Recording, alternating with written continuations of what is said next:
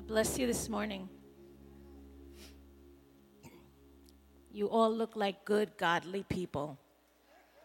Isn't that what our sister Denise says? It's a wonderful thing to be in the house of the Lord. We're going to be reading out of the book of Hebrews, chapter 12. And while we do that, the children's church is headed in this direction, and the nursery, with all reverence, right? Ages 4 to 12, and the nursery is open. Okay.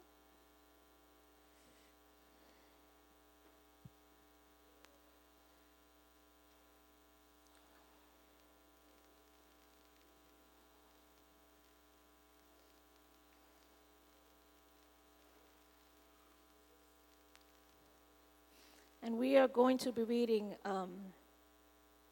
verses 5 and 6, or part of 5 and verse 6.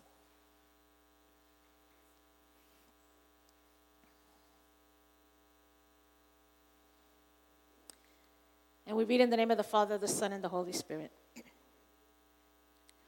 And have you forgotten the exhortation that addresses you as sons?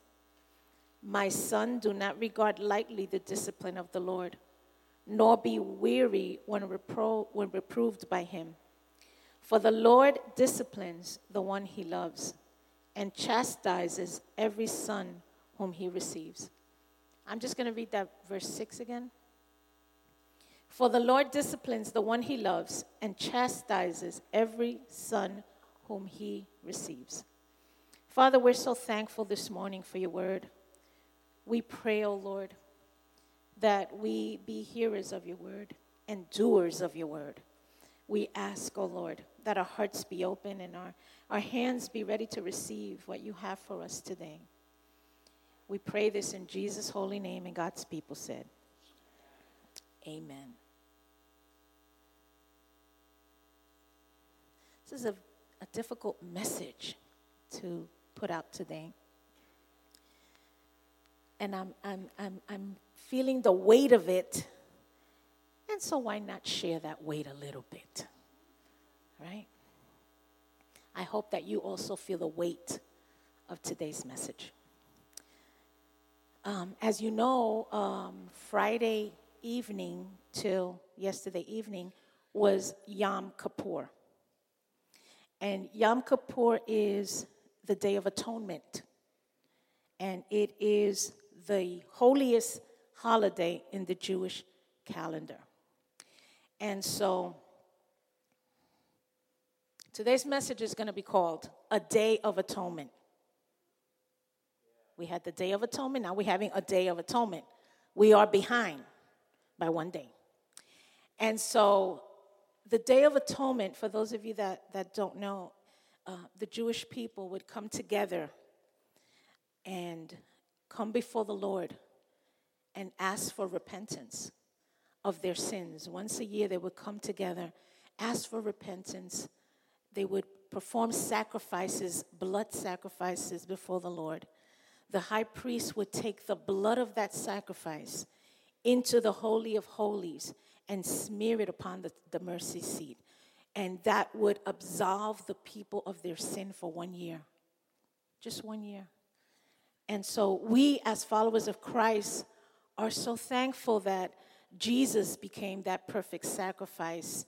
And therefore, we are covered, not for 1 year, but for as long as we stay under the umbrella of the Lord. See?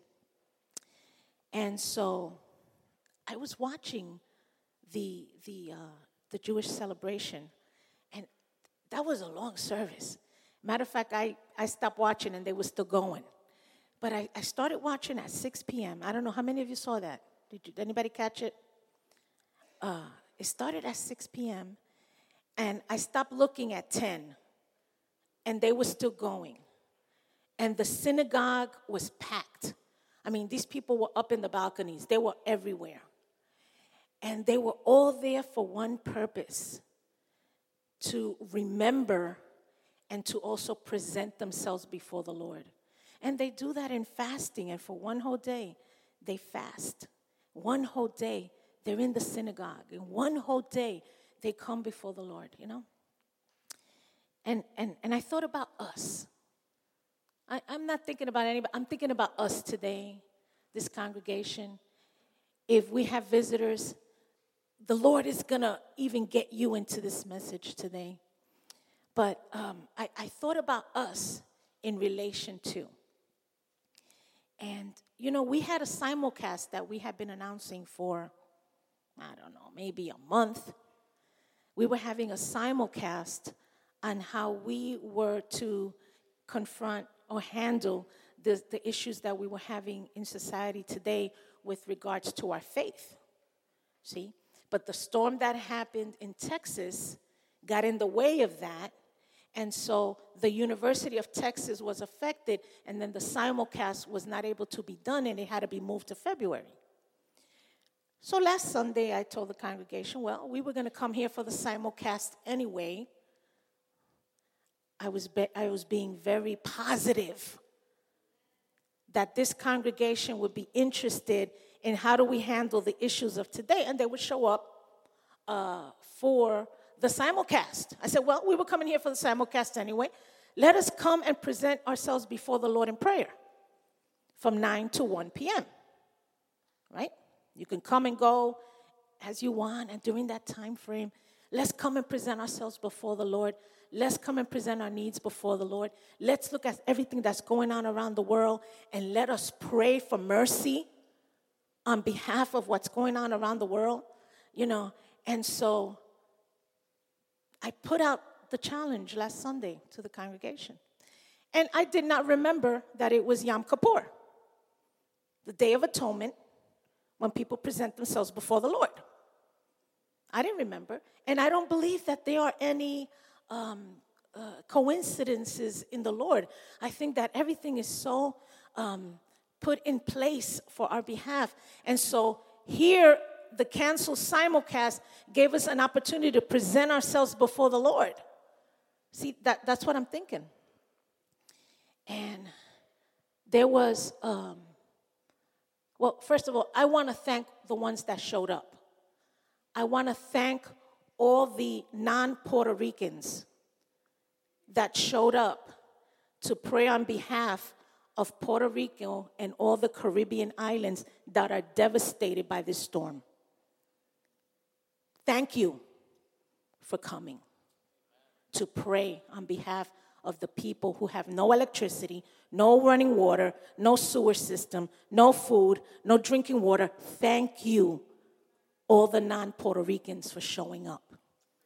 And I'm beginning to, in my limited understanding, I'm beginning to get this point that unless we are directly affected, we don't care to cry out on behalf of anyone else. Is that just me?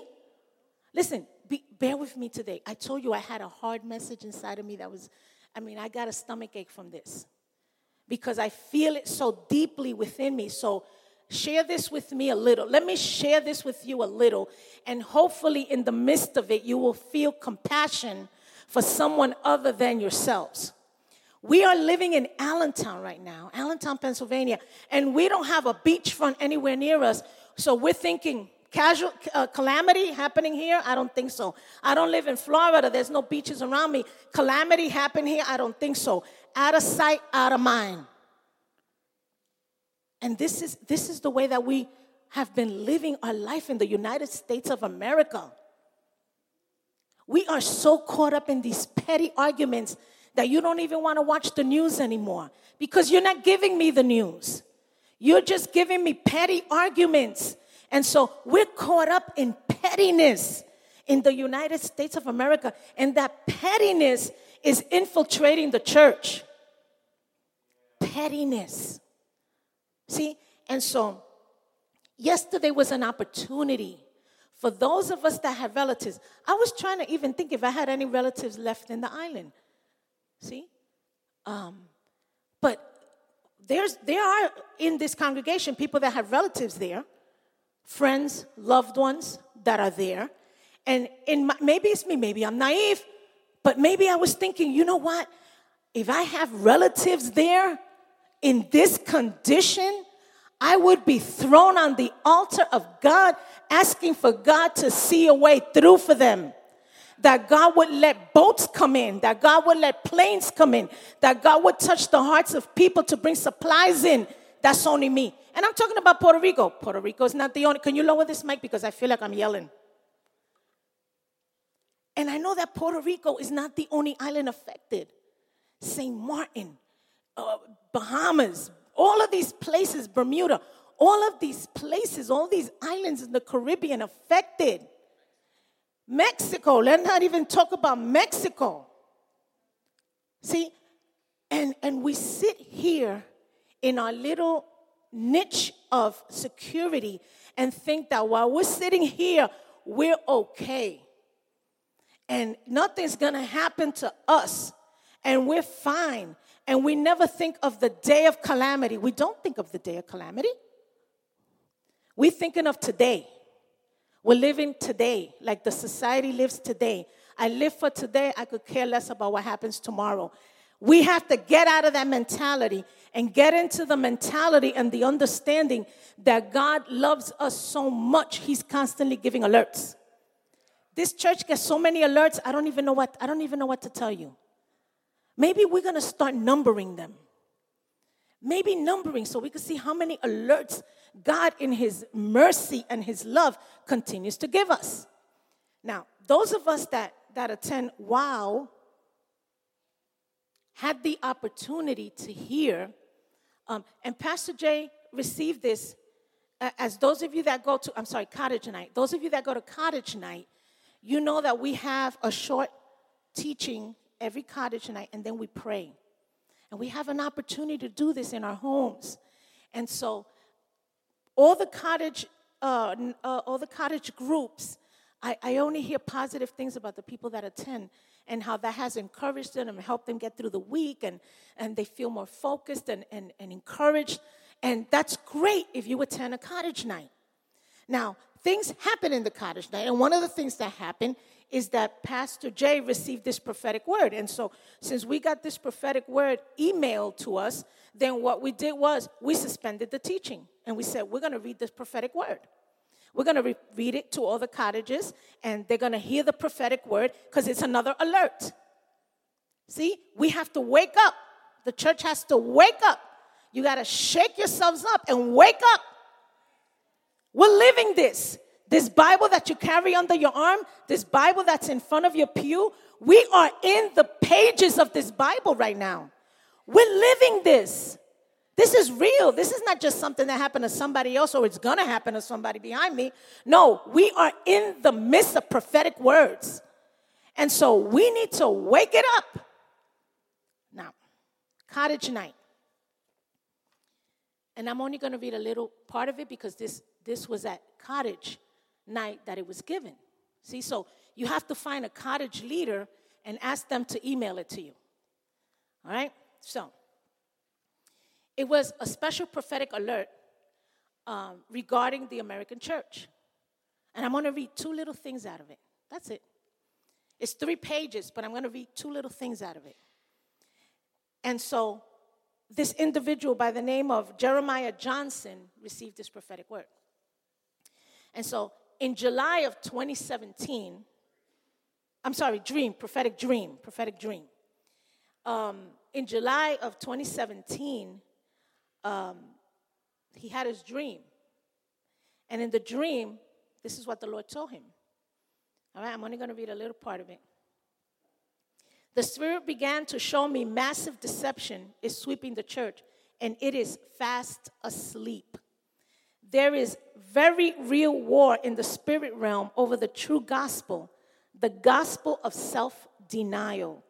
And this false gospel, the gospel of accommodation, that is seeking to overtake the American church. Okay? That's one little snip. He has another prophetic dream, September 1st, 2017. Okay? In September the 1st, he writes,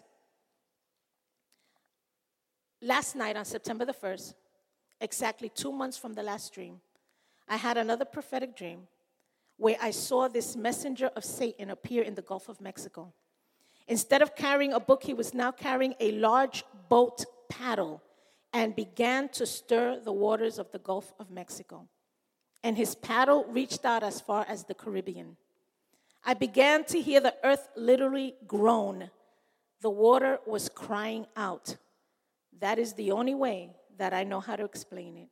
As this principality began to stir the waters, several demonic spirits manifested and revealed themselves.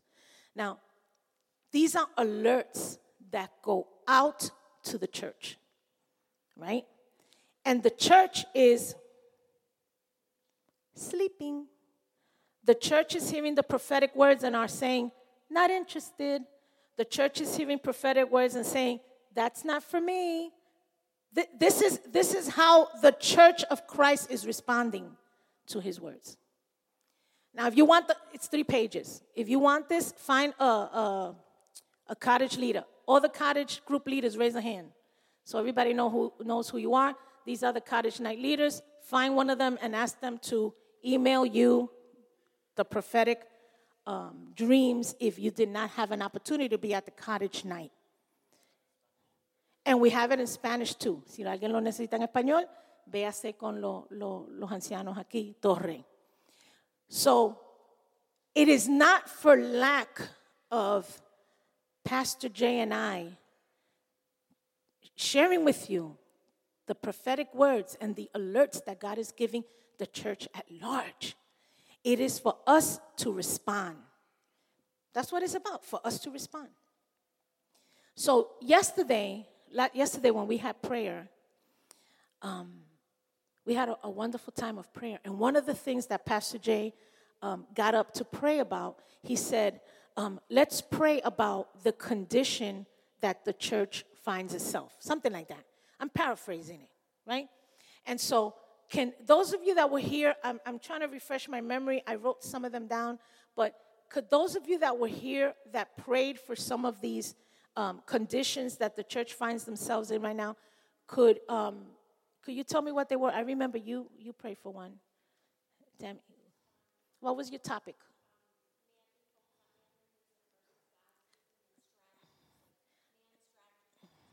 Okay, so Elder Tammy prayed about the churches drawing themselves to manly dependence on manly wisdom as opposed to God's wisdom, right?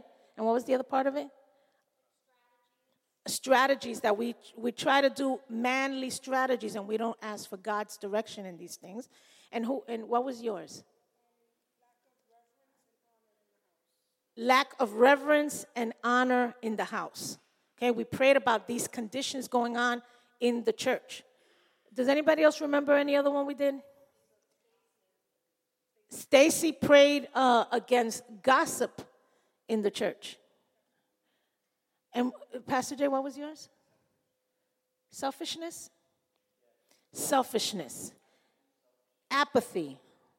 See? And so I made a little list here of the things that are going on in the church.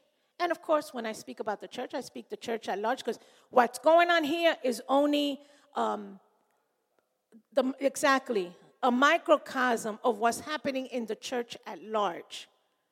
Any place you go, down the street, up the block, experiencing the same things, okay? And so it took me to the children of Israel when they were at Mount Sinai, and they started to see the move of God, the presence of God. They started to see the cloud of his presence and hear the thunder of his voice. And they said, you know what? Moses, you go talk to God. Does anybody remember the scripture? You go talk to God. We'll stay over here, and you just let us know what he said. Rejecting God. This is the position that the children of Israel placed themselves in, where they were rejecting contact and relationship with God. See? After everything that God had done for them, the miracles they had seen, the crossing the Red Sea, the provision, on and on and on. God shows his love, and they say, we don't mind feeling you, but don't talk to me. And I want us, as we sit here in these seats, to really evaluate our lives and say, I don't mind coming. And I was sensing this morning as we were in worship. Lord, we love coming before your presence, and we love to feel you, but don't talk to me. Don't talk to me. Because once you talk to me, then I have to acknowledge what you're telling me, and I don't want to have to respond to it. So God, I don't mind your presence and feeling you, but just let's leave it at that. Let us examine ourselves as we're sitting here. I'm not talking to the pews, I'm talking to us. And I include myself in it.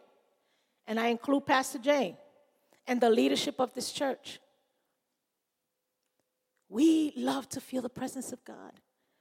But God, just don't say things to me that I don't want to hear.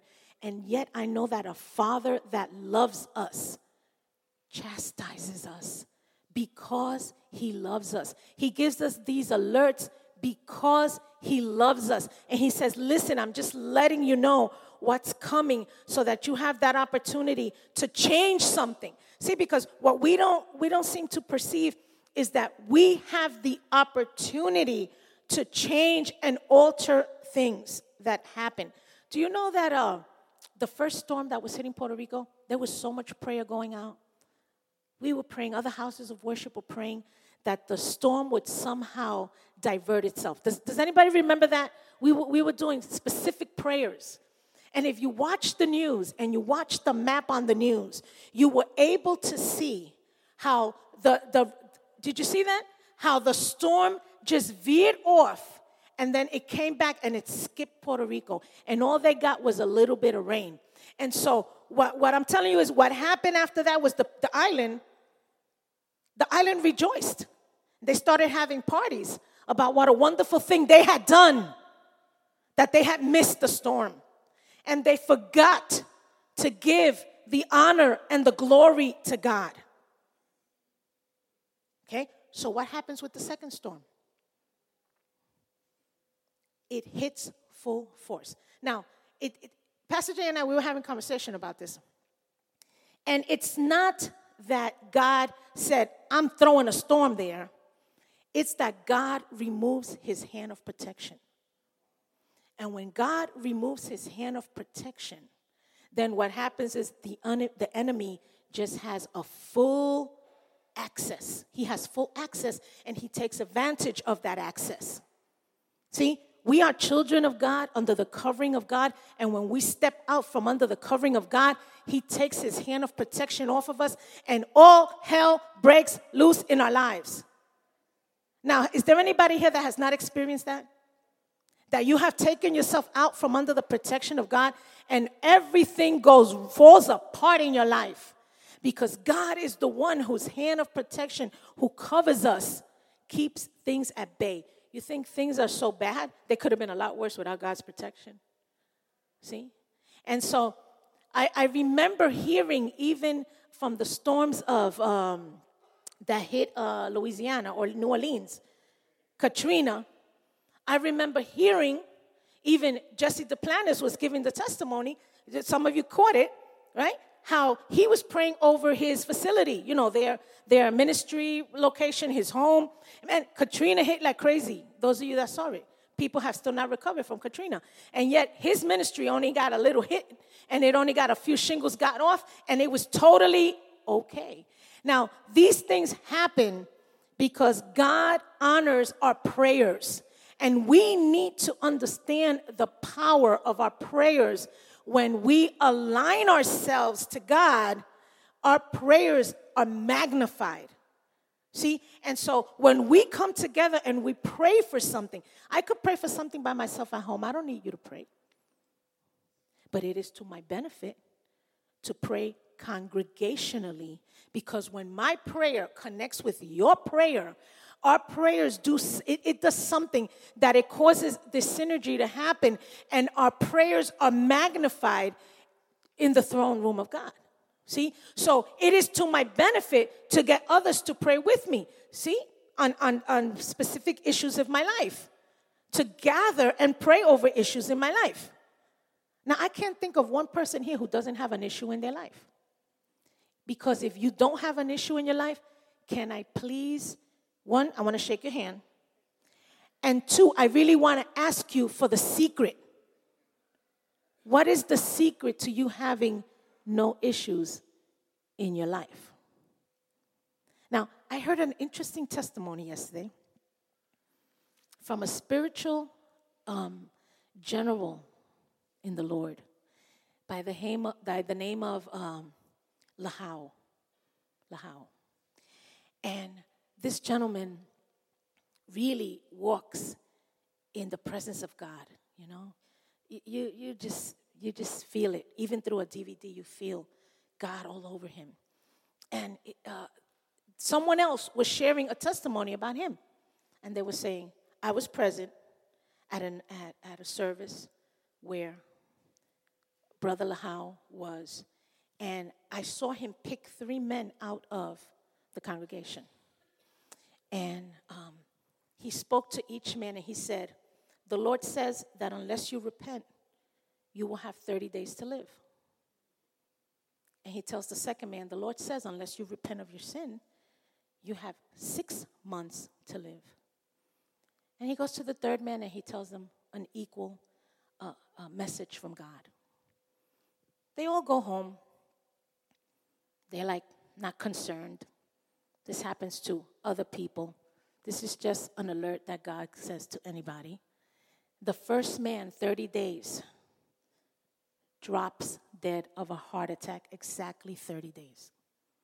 The other 2 that are left say, tough luck for him, and continue on their way. The second man, at 6 months exactly, he's working on a car that he's repairing. The car falls on him and crushes him to death. Second man dead. Now, what do you think the third one did? What do you think? What do you think he did? He did nothing. He did nothing. Exactly what we do when we get alerts. We do nothing. That's somebody else. That has nothing to do with me. So the third man drops dead. And so the reason why I'm telling you this is because God, in his loving mercy, tells us things. And he tells us, listen, this is what's going to happen. And get in line. Get yourself together. Repent of your sin. But we love our sin so much more than we love God. We love the things that draw us and feed our flesh and stroke our flesh so much more than we love God. And so we're willing to take the chance that it's possible that 30 days may come and I won't die. Now, I think if it would have been me, that first man, 30 days, I would have closed myself in a room with no windows and doors and said, okay, I'm 30 days. I'm in here. What's going to happen? Well, he dropped dead. See? Because God is so true to his word. If he tells us something, it's exactly the way that it's going to happen. See? So I'm talking to you about these things, and I know they're hard things to hear, but we need to hear them. We need to look and take a moment and reflect. And so I started reflecting on the primitive church, you know, and comparing it to the church of today. And so I wrote here some things, and I said, you know, the primitive church, what they didn't have. And so the primitive church, they had no worship structures. They had no churches. They had no temples that they can go to. They didn't have that. The primitive church had no Bibles, right? All they had was the teachings of Moses, right? And they had, I wrote it down here. The teachings, where did I write that? The teachings of Moses and the prophets. So they knew the words of the prophets. They knew the alerts of the prophets. They knew the prophetic words spoken by the prophets. So they got alerts too. And so that's what they had. And they could not freely share the word of God or share with people their experiences or their testimonies. Everything had to be very secluded and very secretive. But this is what the primitive church did have. They had caves to worship in. and underground meeting places, the catacombs. If you've had that opportunity to go to the catacombs, we had the opportunity to go to the catacombs. And I tell you one thing, all around the walls of stone, all you saw were their names, They had scratched their names in, and they had scratched, the fish that was the symbol of the Christian faith. And you looked at that, and this is where people had service. This is where they worshiped, and this is where they read the word, and they heard the words from the disciples, and this is where they hungered for the word. They were willing to go underground and in caves, and now we have light, and we have beautiful stained glass, and we have comfort, and it's not the same. And what the primitive church had was a spirit-filled life full of joy in the midst of their hardship. See? And I began to have memories of the beginnings of this ministry. And a good number of you have been with us through the years. And so I began, and I was talking to Pastor Jay about this last night. When we began this ministry, we only had a few hours that we rented a place that we had to share, and we only had a few hours that we can gather together and worship and hear the word of God. And it got to the point that we decided we're renting this thing out for the whole week, because the altar where we prayed and preached, they were renting it out for people to dance to the devil. And we said, no, we can't have that. We can't have that. So we rented out a little place that was, I don't know, maybe the size of from here to there, the columns, for $1,100 a month. We were a tiny congregation. And let me tell you about this wonderful place we rented. We had no heat in the winter. We had no cool air in the summer. There was no hot water. Now, we had a sister, and some of you remember Sister Julie Roman, right? And she would come in there every week, and she would clean the sanctuary, right? And I would see her with this cold water, wringing out the mop. And I said, Sister Julie, why don't you let me do that? She said, no, Pastor, I'm called to do this, and you're called to do that. She says, I'm and she was in joy. I never saw somebody such in joy. She would go in there, she would take her time, and all I could think about was that cold water. And she's with the Lord right now. And all I could think all the time was about her wringing this mop in cold water. And so I know where I came from. See, I know where I came from. And those of you that have been with us long enough, which you know where we come from. And those that have been with us probably the longest is Abby, who's one of the 13, and Evelyn. See, probably the ones that have been with us the longest. And so I remember that we would call the congregation to prayer, and everyone would show up. See? And Sarah. I thought I saw Sarah back there. Sarah. We would have 48 hours of prayer. 48 straight hours of prayer. Who remembers this? Have people that remember this? We would have 48 hours of prayer. And people slept in the church overnight. They would bring their kids, and the kids had a great time because they thought it was like a sleepover. We didn't care. Bring your kids in pajamas. I don't care. If there's one place your children should sleep, it's in the house of the Lord. Maybe they'll get visions and dreams. How fantastic is that? And we would spend 48 hours in God's house, and people would come, people would go. Some people would show up at 2 a.m, some people would leave, and there was an excitement to pray in the house of God. This ministry began in prayer. That's all we had. There were times we had prayer service. It was just the 5 of us, me, my husband, and our 3 kids, and that was our prayer service because people didn't show up. But as the congregation began to grow and they began to understand that without prayer we're not going to make it, the Lord saw us through prayer. I'm telling you, we're not telling you something that we don't know about, we read in a book that we experienced to somebody else. No, we're telling you what we've lived. And people in this church have lived this. Right? And then from 48 hours, then we go to 24 hours because 48 hours was soon, all of a sudden, too much for people. And so we go to 40, from 48, we go to 24. And then from 24, we find ourselves, and this is once a year, we find ourselves at 4 hours, and you can't make the cut because it's too much. We had a separate prayer day on Mondays, and the same little group of people just showed up on Mondays for prayer. And we said, okay, well, let's combine the Monday with the Wednesday. That way people are energized. They get in here. More people would join the prayer group. How fantastic, how wonderful. No. Same little group that showed up on Monday. It's the same little group that shows up before a while session for prayer. And we don't see the importance and the value of prayer because prayer is your lifeline. Do you get it? That's your lifeline. That's your direct access to God, is prayer. And so what has happened? We've lost it. We've lost this. Now we call the congregation to think, let me give you something that's fresh in my mind. Fresh. I just baked it in the oven.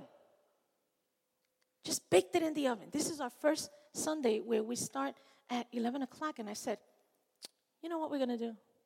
We usually have our community breakfast on the first Sunday, and I'm inviting the congregation to come and let us do life, and let us get together and have breakfast down here, and we'll do it at a nominal fee, and we'll just get together and, let's support this community breakfast. And so a few of us showed up today at community breakfast. This many, maybe. And I feel that I have to bring these things to your attention because the scripture tells me that, and I'm following God's lead in Hebrews chapter 12, that the Lord disciplines the one that he loves.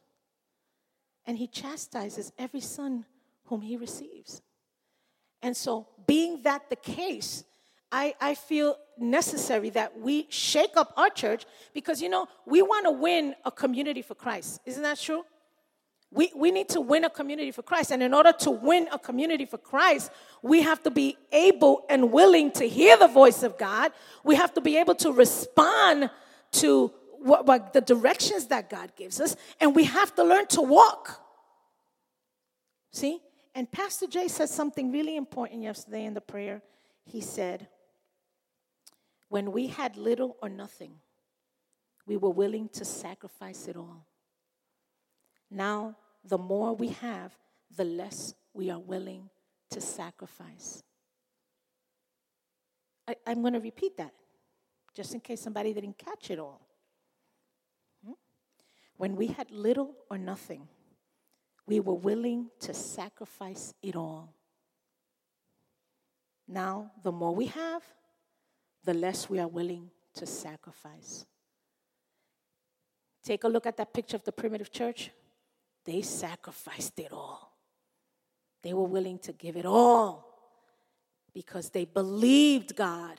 They put their faith in him and their whole life in him.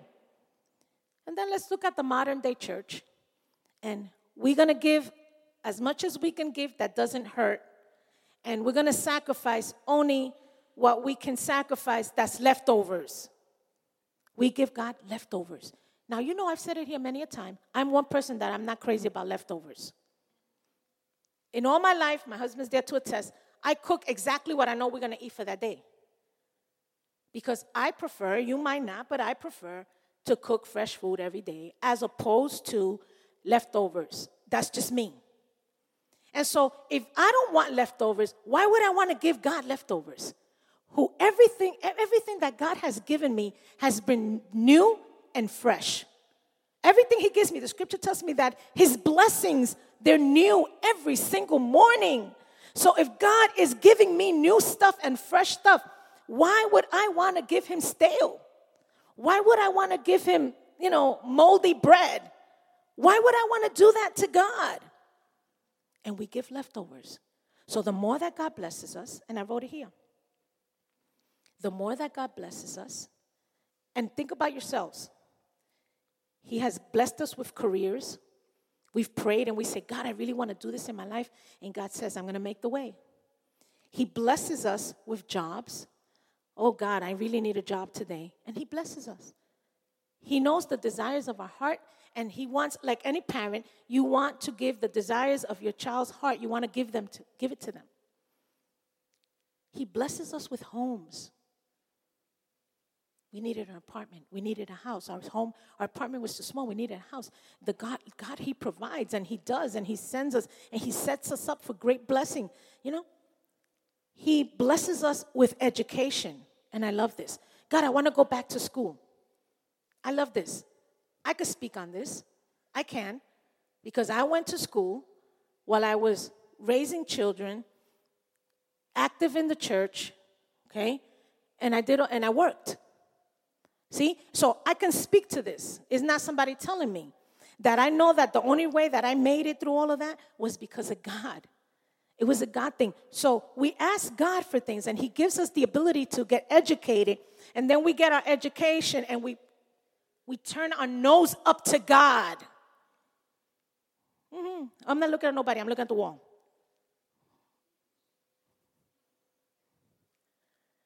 We turn our noses up to God. You know, we ask him for things and he gives us, and then we give him with measure. He gives us, the Bible says, with fullness. We give God with measure. Oh, wait a minute. Let me skim a little bit off the top there, because I think that might be too much for you. And he blesses us.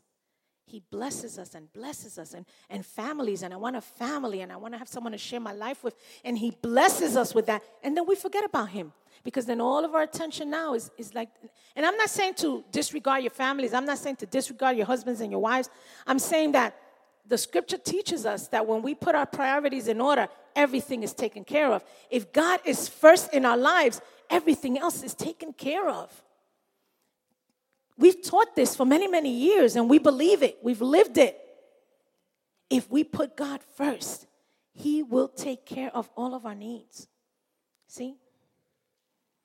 We have gone, I wrote this little comment here. We've gone from an intimate walk with God to a casual stroll around the park. And God is not having it. He's not having it.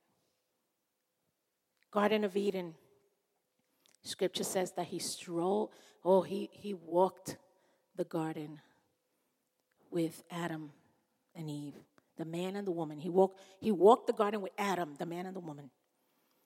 And he spoke to them. And they had communion, and they had intimacy, and there was relationship.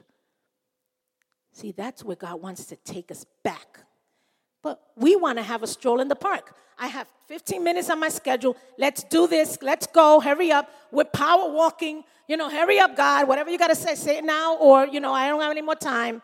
And then just when God is going to take that deep breath to speak into our lives, time's up, got to go. And that's how we live our lives with God. Not anybody out the door. Us. Everyone here, us. This is how we live our lives. We give God as little as we can give him. It doesn't have to, Lord, it doesn't have to hurt.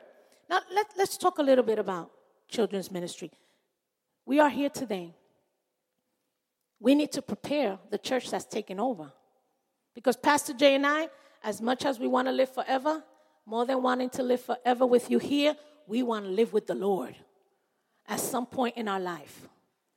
I do not plan on living 150 years. No. I rather spend my retirement with the Lord. Okay? And that being the case, we need to prepare the next church. And so here we have children's ministry going on 1 day a week for 1.5 hours. And Wednesdays, we have Bible study, so you know the word. You need to know the word. See, when I speak with some of you and you can't even give me the details of David and Goliath, that tells me that you don't know the word. And you can't give me the details of the 2 fishes and the 5 loaves of bread. You don't know the word. And we need to know the word. And so Wednesdays for one, well, we start with prayer, but we're done by 8:30 on the dot. Those of you that come on Wednesdays, are we not done by 8:30 on the dot? You know me, I'm into time. Unless the Spirit takes over, then I let it go. But when it's me, I'm on time. I like to start on time, and I like to finish when I tell you I'm going to finish, right? 8:30, we're done. One day a week. Now, just examine yourselves. Examine yourselves. How many of us study the Word? Don't even raise your hand. Go like this, inside. How many of us take the time to study the Word of God at least one day a week if we don't show up here? I'm going to look at this wall, right? Some of you might do it. Consistency is important. But again, there's nothing like coming together and studying the Word. Now, let's talk about our children. We have time to take them to baseball games, basketball games, soccer games, swimming. What other activity could come up there? High Ally could come out and we'll find a way to get our kids there. And so we don't mind sacrificing for these activities, but we can't bring them to the house of God for 1.5 hours so that they learn the Word of God.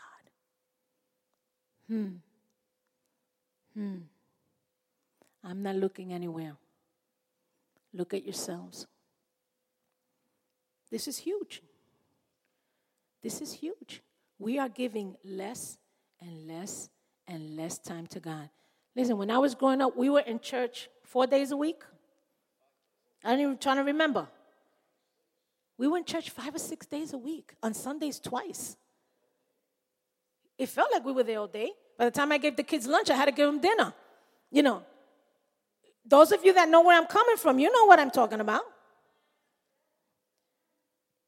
We spend time in the house of the Lord. Our children spend time in the house of the Lord. They all graduated. Do you understand what I'm saying? We're so concerned that if our kids don't have 1.5 hours of study time, when they have to come here to wow, well then you know what? They're going to fail. They're going to flunk out. Yet, if you watch the Academic Excellence Day, who are the kids that are all up here? Who are they? Our leaders' kids are the ones up here with the A. And you keep your kid at home because he needs that extra hour and a half, and he's getting C's. Oh. I'm going to look over here in the wall. I'm going to look over here so nobody says I'm pointing them out.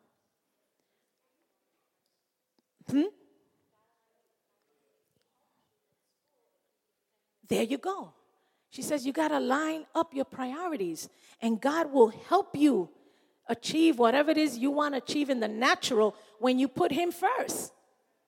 I can't tell you how many times between running, between studying, and the kids were babies, and up all night, and then 7 o'clock in the morning, I'm punching a clock for nursing. I cannot tell you how many times I went to take a test, and I would just sit there and say, Lord, I have no idea what I'm going to put here. I don't have an idea. And I would take my test and I would ace my test. I can't tell you how many times. This is how bad it got. I had a car accident. And with that car accident, I hit my head. And I couldn't focus. And I couldn't listen. And I was taking physics. And I said, Lord, it's with my head in place. I can't figure out this physics. But now I got my head is all messed up. And unless I could make sense of any of these formulas, and I would go, what did I get in that class? I aced my class. But it wasn't because of me. Believe me, I'm not a genius. I'm not. Okay? Why would I ace my classes? Was because I put my trust in God. And I've taught my children, listen, pray to God. You're going to go for a job interview. Pray before you go. Pray that God gives you grace. But see, prayer has been an aspect of our lives. You have to make prayer an aspect of your life. Before you decide I'm moving from here to there, you better pray. Before I decide I'm going to change cars, you need to pray, because the car that you're leaving might be a safety car, and the one you're getting is one that's going to fall apart at the first hit. Do you understand? God knows all of those things. And so when we are followers of Christ, our lives are centered around God. You have a hold of my life. My life is in the palm of your hand, and you know exactly what I need to do and should do, and the timing for things. The timing of God is perfect. This is how perfect his time is. God is running out of time. I got a few eyes like, what?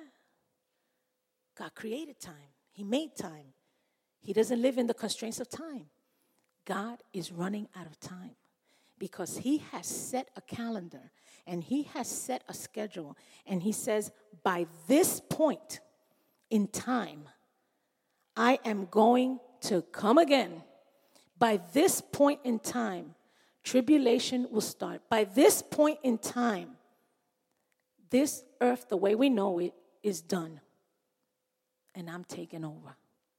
By this point. And we are like so close to this point in time. So God is running out of time for us because he set a schedule. I'm following him. He starts on time and he's done on time. And he's saying, I'm running out of time. And I'm giving them alerts and I'm giving them alerts because I want as many as possible to be saved. And I'm giving alerts and I'm telling my people, wake up. I need you to reach out to the lost so that less and less of them are lost in those last days. And I'm trying to get my church to wake up, and my church is asleep. They're comfortable in these pews. They don't see the loss of relationship. Do you not feel the loss of relationship with God? Do you not feel the sense of detachment from God? Do you not feel the sense of his Holy Spirit not speaking into your life? Do you not feel that? I feel it for this church. And Pastor Jay, I know he feels it for this church. And you know, yesterday, Vanessa was praying here. And Vanessa was praying and she was asking God, Lord, could you move? Right? Those of you that were here heard her say that. Lord, could you move? And God said, I will move when you move. And so God wants to show up. I feel something is buzzing here.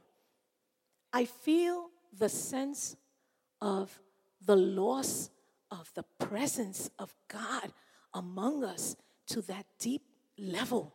You know, I can remember closely at RWC, one day the Lord picked up the entire church and you felt, if you were in the spirit, you felt the thump when the church was picked up and dropped.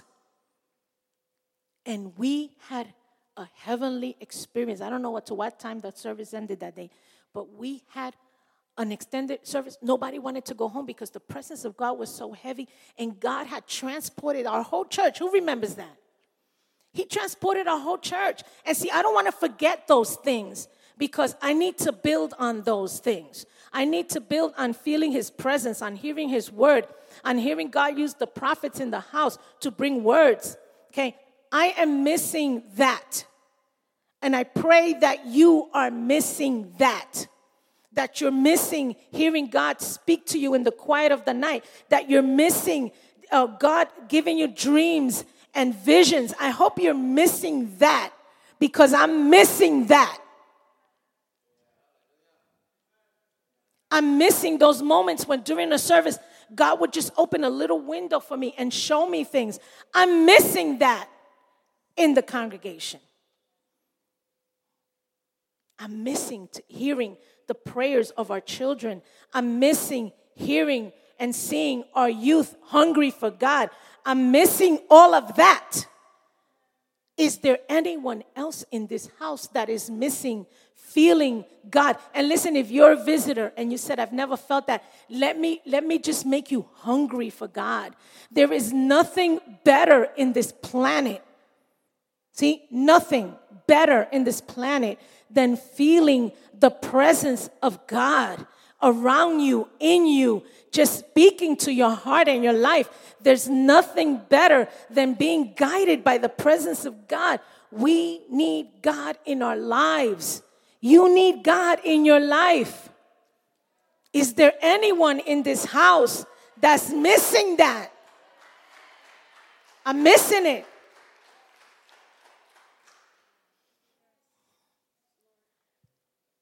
Missing it. We're desensitized to the Spirit. Lord, I love coming in here on Sundays, and I love feeling your presence. And once I walk out the doors, I am the same old person that I always am, Monday through Saturday. It's all about me, and I will meet you there again on Sunday if I don't have anything else important to do. If. Pastor Jay, when we were first married, Pastor Jay, he traveled quite a bit in New York. And one of the things that we promised was, I don't care how many engagements you have, one thing we will do is Sunday is the Lord's day. And even if we were out that Saturday till 2 a.m, we didn't care. We were in God's house on Sunday morning because we have to start having, honoring what God has established is that his day belongs to him.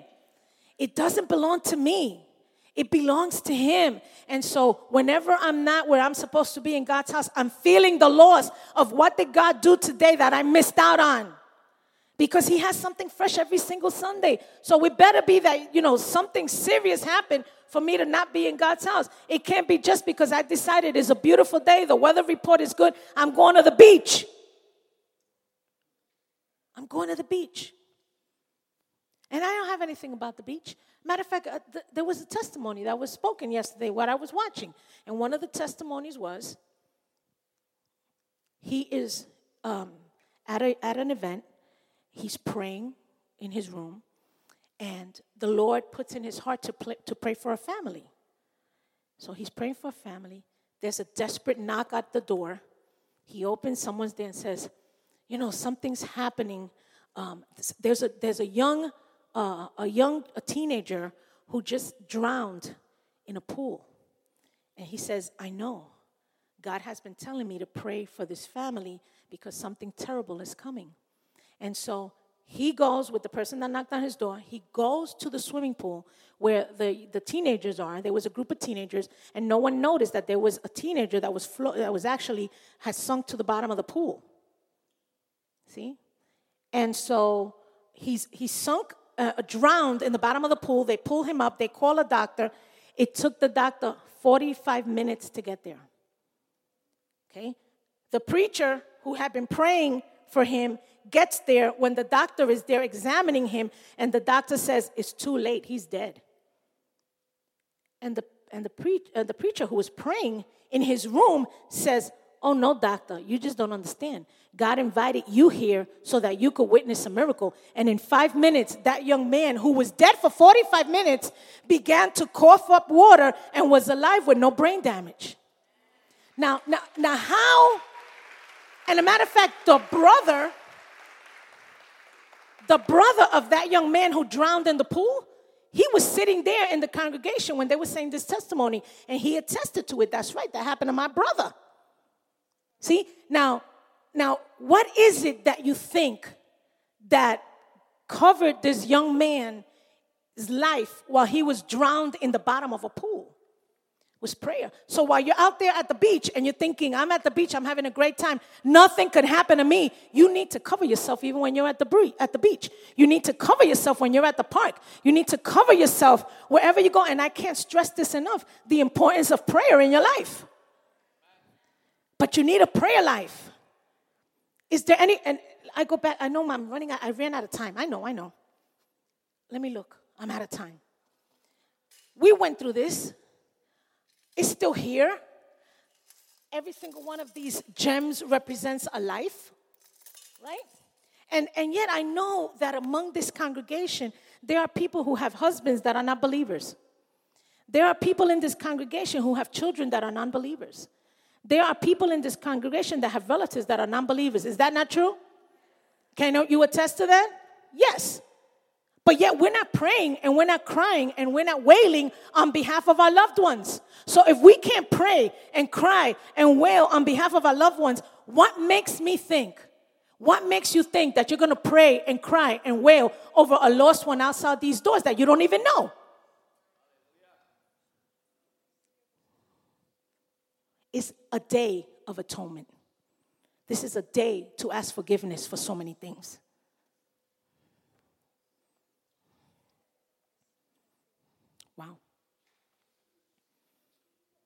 That makes you think. In the book of Revelation, I'm going to finish with this because I know I passed my time. In the book of Revelation, chapter 2, God speaks to us and he gives us an outline of 7 churches. What do you think was the purpose of God giving us this outline of 7 churches? This is an alert for us, the church, to examine ourselves in relation to the 7 churches and see what condition we find ourselves in. So yesterday, I told Pastor Jane, honey, I think I found our church.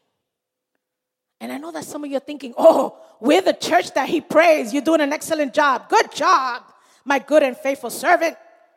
Yeah, that's us. That's us. No, that's not the one I picked. I'm going to tell you the one that I picked. Revelations chapter 2, verses 1 through 7. That's us. I'm going to read it. Let's read it.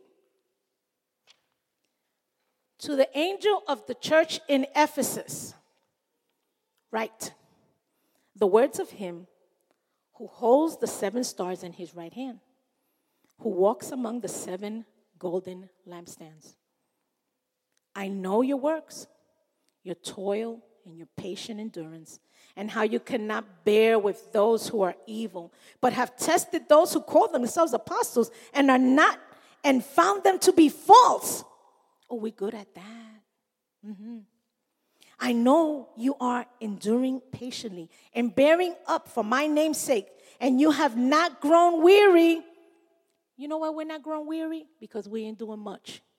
That's an aside. But I have this against you, that you have abandoned the love you had at first. Remember, therefore, from where you have fallen, repent and do the works you did at first. If not, I will come to you and remove your lampstand from its place unless you repent. This is us. This is us. We've forgotten the works that we've done. We have forgotten what God has called us to do. And, you know, we have not grown weary because we're not doing much. We're not giving much to God. We're not sacrificing much to God. There's no reason for weariness because all we do is have leisure. And while you have leisure, all you're doing is resting the whole time. But while you're having leisure and you're resting, there are souls that are dying every minute of the day. Souls that are dying and lost for an eternity. Relatives that are going to die without eternity. Do you understand what I'm saying? Relatives that you know. We are living the end times right now. Right now, not tomorrow. Oh, Lord, just hold that off until I die. No, we are living the end times. Look around you. How many alerts do you need? How many storms do you need? How many tornadoes do you need? How many earthquakes do you need? How much violence and lawlessness do you need for us to get it that we're living the end times? And if I'm living the end times, guess what? Everyone around me that I know is living the end times. And when that trumpet sounds and God calls us and lifts us up in the air, you want to make sure that you have done what you have been able to do to get your loved ones there. See? When was it that I preached? Last week, the week before. I put a challenge out to the women. Because we women, we can complain quite a bit. We can complain about our husbands, our children, we can complain. The men keep it to themselves, but we women can complain. And so I put a challenge out there, and I said, if you have a need, I challenge you to show up here Saturday, 9 o'clock, 9 to 10, 1 hour. You know what I told you about time? I start on time and I finish on time. 1 hour. Come and show yourselves here and cry and weep and wail for your lost ones. I'm not even going to tell you how many of you showed up. Because you know when you didn't show up. Ain't that so? And so the question becomes, how badly do we want God to save our husbands and our wives and our children? How badly do you want to see them saved when you're not willing to give it your all to see them saved? And God is waiting. He's waiting for somebody to cry out on their behalf. So I'm going to challenge you to take time once a week. We have once a week service here, and bring yourself to prayer. You know what? I know this is different from what we're accustomed to. I know it. I know. But you know what we're going to do? This is where I'm going with this. We're going to put chairs all the way around here so that you can find a little spot that you can kneel before the Lord. Draw yourself to him, and he will draw himself to you. All right? There's nothing better. You could come to prayer, but if you sit in the last pew, you're not going to, you need to feel connected in prayer. Drag yourself up here. Come on. Even when you don't feel it. There's days that I don't feel it. I don't feel like being here with you. I'm confessing. Confession is good for the soul on the Day of Atonement. And then after I get here and I see you and I hug you guys and I kiss you and I love you, I say, oh, Lord, thank you for reminding me that I do love them. I do. And we're willing to sacrifice whatever we need to do. To, even if we're taking you screaming and kicking and crying, we're dragging you along. Because we want to see that every single person in this congregation has a deeper relationship with God. Deeper. Don't get used to this little superficial thing you have with God. Deeper relations with God, and that means that you have to commit things to memory. Desi, she goes out of her way to prepare your calendars every month. Take a moment. Tack that thing up on your refrigerator. Look at it once in a while and see, where I need to be. I need to be here, and I need to be there, and I need to be a part of what God is doing. See? So, having said all of that, I'm going to read this last verse, and I'm done. Jeremiah chapter 6. Did I say that already that I was done? Well, I'm done with this. Jeremiah chapter 6, verse 15 through 17 says, they have healed the wound of my people lightly, saying, peace, peace, when there is no peace. Were they ashamed when they committed abomination? No, they were not at all ashamed. They did not know how to blush. Therefore, they shall fall among those who fall. At the time that I punish them, they shall be overthrown, says the Lord. Thus says the Lord. Stand by the roads and look and ask for the ancient paths, where the good way is, and walk in it and find rest for your souls. I'm going to pause right there. Because, in our society today, old heads. Do they still call us old heads? Because I might be a little bit out of touch. Those are old heads. What do they know? What do they know? And I have found myself listening more and more to generals of the faith because they have had walks with God that you don't see anymore. Because now, our churches are full of a younger age group, and that younger age group thinks that they have it. We got it. We don't need to listen to no old heads, and we don't need to hear no experiences of the past.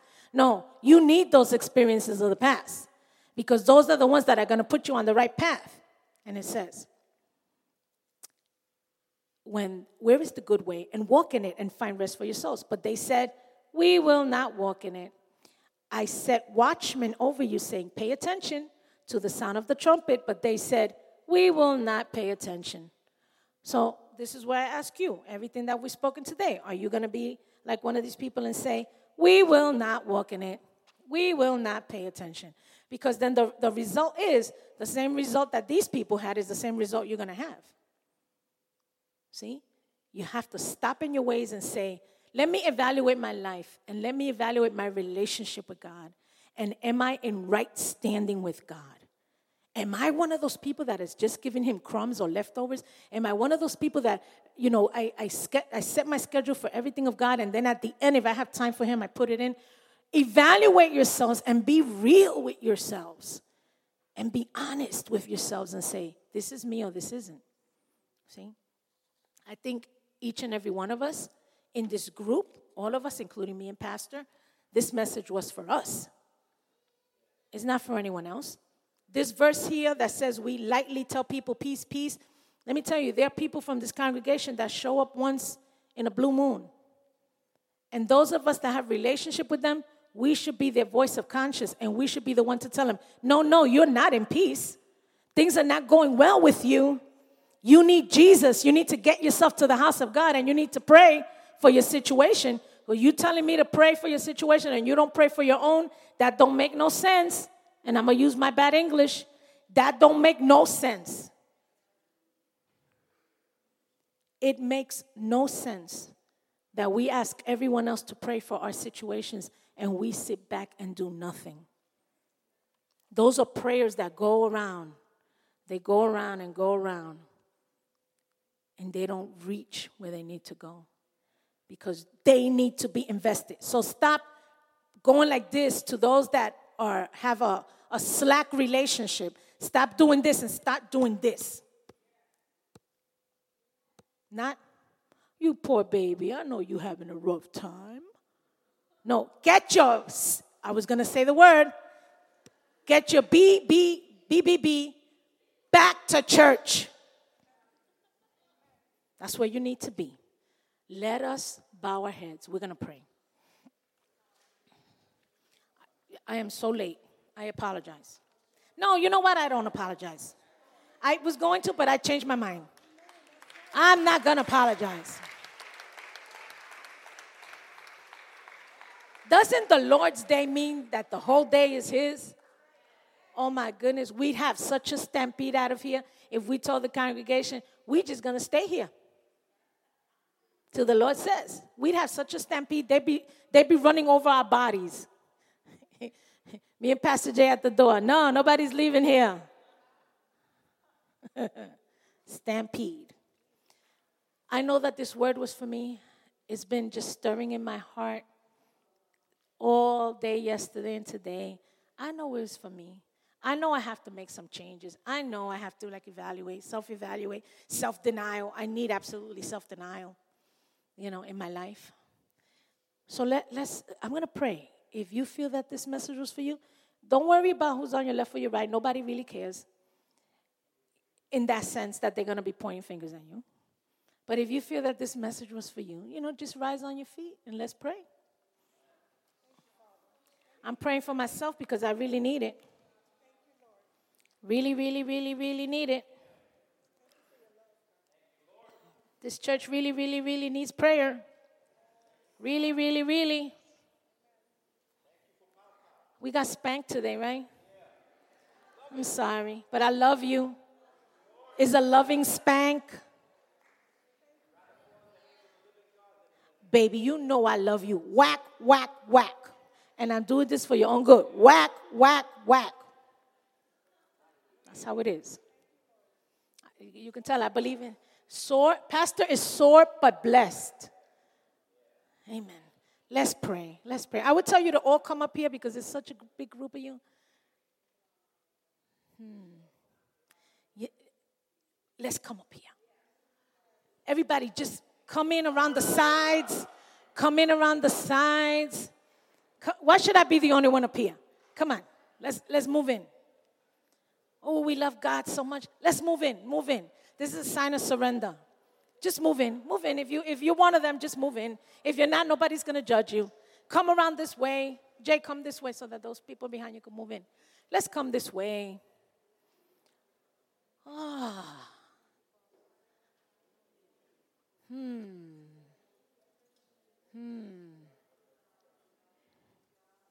Listen, you bear with me a minute. I know I'm running late.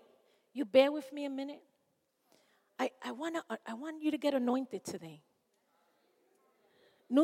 Nelson, Joey, gracias.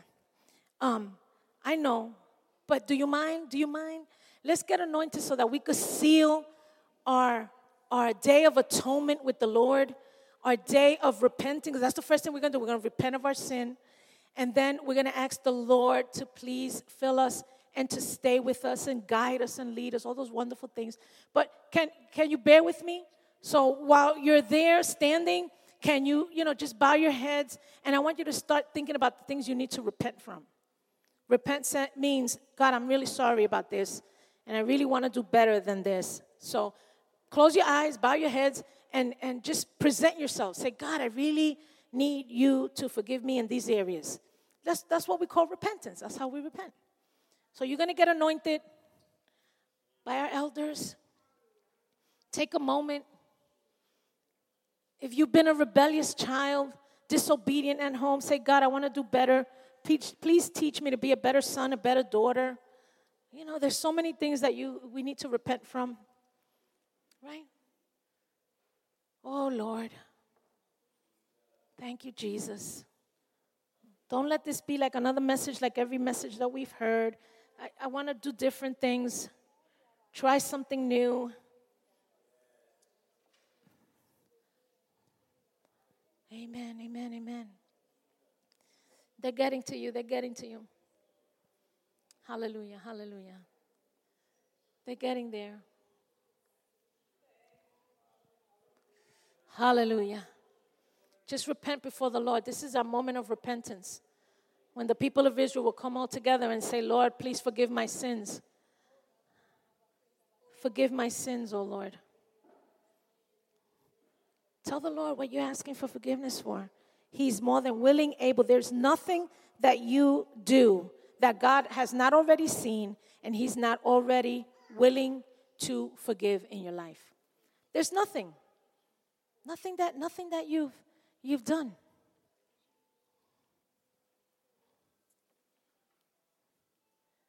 Amen.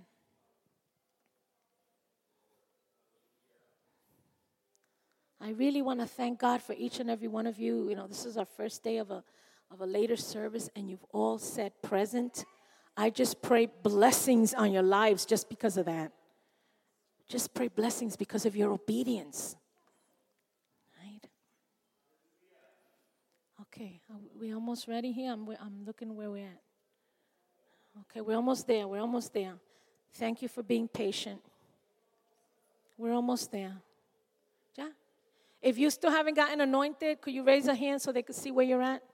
If you didn't get any oil, okay, over here. They're coming. They're coming your way. Oh, Abby, you have?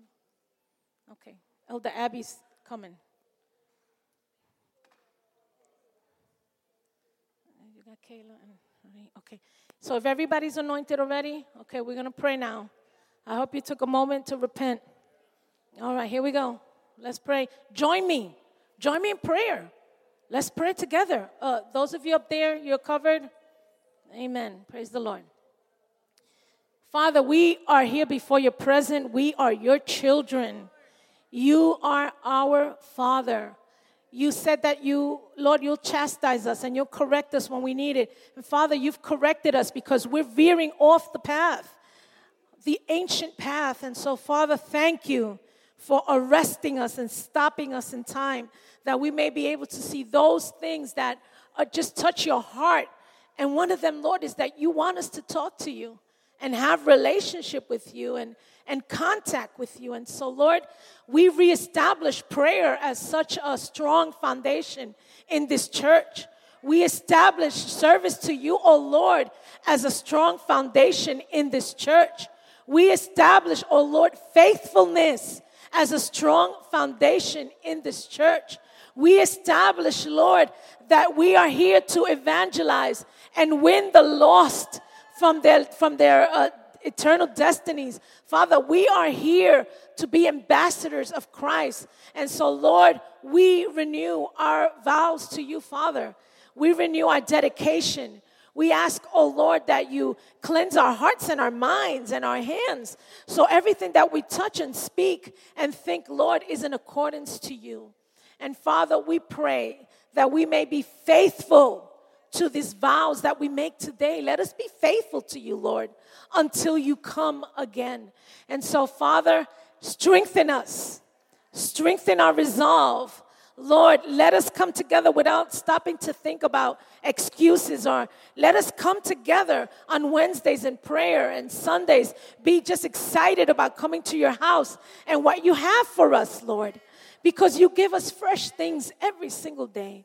So, Father, we love you and we thank you. We thank you, Lord, for your admonishment this morning.